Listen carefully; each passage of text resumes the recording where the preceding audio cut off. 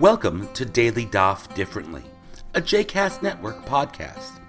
This daily podcast invites you to join us to study the daily Talmud page with a variety of liberal rabbis and teachers. For more information about Daily Daf Differently, please visit jcastnetwork.org/DDD.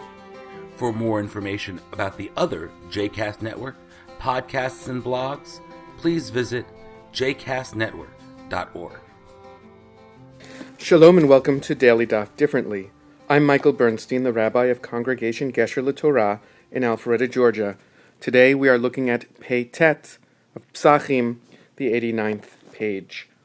The conversation dealing with eating of the Paschal sacrifice and continues to deal with the concept of registration.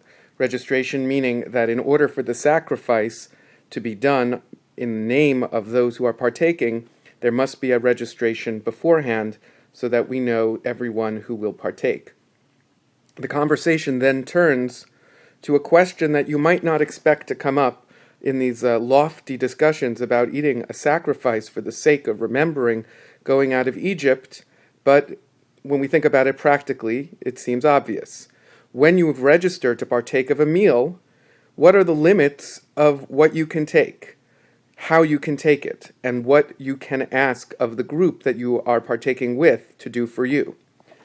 The Mishnah deals most specifically with a situation where one registrant invites others to register with him without the consent of the group. And the question that arises is, can the rest of the group say, well, take your portions and leave? The conversation in the Gemara turns to the idea of whether or not this parallels a similar situation, not where extra people come in, but where somebody who is euphemistically described as having refined hands, yadayim yafot. But what that really means is he's using his hands to take faster than anybody else. And those who are partaking are afraid they will not get their portion, or that this other person will eat well more than his share. May they say to him, leave. Tul chelkecha v'tzei. Take your portion and go somewhere else, so that we don't have to worry. The counter is that the person who was invited can say, no, you invited me to participate, and that is unconditional. And the Gemara will go back and forth using some technical language, but basically dealing with the very concept. Can an invited guest or participant say, you invited me and therefore you cannot restrict what I do? Or can the assembly say, when we invited you, it was to take a reasonable portion, not to eat us out of our own portion, and therefore take your portion and leave? And what's at stake is not getting a portion, but of continuing to eat together with the group.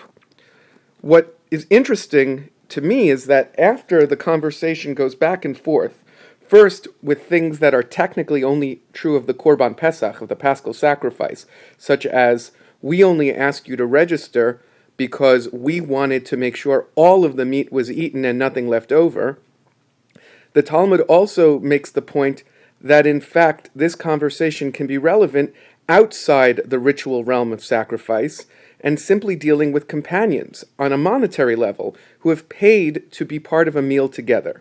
And whether or not at some point someone can turn to another and say, hey, your hands are too refined. Your hands are too quick, too fast to eat in a way that everyone has a chance. So take the portion that you paid for and go, so that everybody else is assured of their own portion. At the conclusion of this daf, at the conclusion of this section of conversation, the Gemara relates a story. And as often happens, the story gives us more dimension into this conversation. It's Rav Papa and Rav Huna, and Rav Papa and Rav Huna are eating not a ritual meal, but simply eating bread together. And Rav Huna, this is Rav Huna Barei de Rav Yehoshua, Rav Huna, the son of Rav Yehoshua, is eating one portion, and Rav Papa has eaten 4 in the same amount of time. So Rav Huna says, hey, let's divide this equally. But Rav Papa says, no, we're eating together. This is not about dividing equally, this is about sharing a meal together, and if I eat faster than you, that's your problem. So they go back and forth with all of the other arguments that are on this page. You invited me unconditionally, actually you invited me only to share the meal. They point out the fact that this is a secular meal, a regular meal, not a sacrifice. But the counter is that the parallel should be true in any meal. What happens in the end is that Rav Papa says to Rav Huna in the very end that, in fact, even in this joint meal, where Rav Huna says to Rav Papa that even in this joint meal, it should make a parallel to the sacrifice. And that convinces Rav Papa to, in fact, divide the meal equally. What's interesting is that these arguments that go back and forth presuppose this parallel. But by citing it, I believe what's going on is saying, look, this isn't just a meal, this isn't just a chance to share, it's a chance to share the community, to share a communal responsibility, just like the Paschal sacrifice involves a communal responsibility.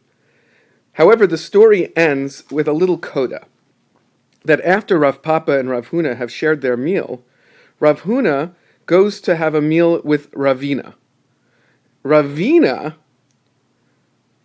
actually eats 8 portions before Rav Huna can finish. And the story does not end with a new discussion with Ravina, but simply Rav Huna throwing up his hands and saying, Me'ah pape v'lo chada Ravina. I would rather eat with 100 papas and not one Ravina. Now the math doesn't work. I mean, obviously, 100 papas would eat 400 portions. But what it actually means is that this is not about math. It's about gluttony or about derech eretz, about the way we treat each other. Someone is going to eat 8 portions before you have one. There's no use even arguing. There's just no presupposition here that you're really sharing. And so I think that, as often happens in the story, is the technicalities of the back and forth about what you may do with your meal and how you may or may not impose upon your guest or your guest impose upon the group basically gives way to the image of, we don't exactly know how to define absolute gluttony, but we know it when we see it. 4 portions to 1, we can have a conversation. 8 portions to 1, you got to just throw up your hands and say, this doesn't work. And all of this is in the backdrop of how the Paschal sacrifice is a meal that must be eaten together. Not just to share the food, but to share the responsibility of how we look out for one another's portion. Perhaps the line is crossed, perhaps the line isn't, but the question is always raised, how much do we owe the community? How much does the community owe us? I hope you've enjoyed today's episode of Daily Daf Differently, and that you'll join us again tomorrow for a new page. The music at the open and close of this episode is Ufros from the Epichorus album One Bead, available on Bandcamp, iTunes, and Spotify.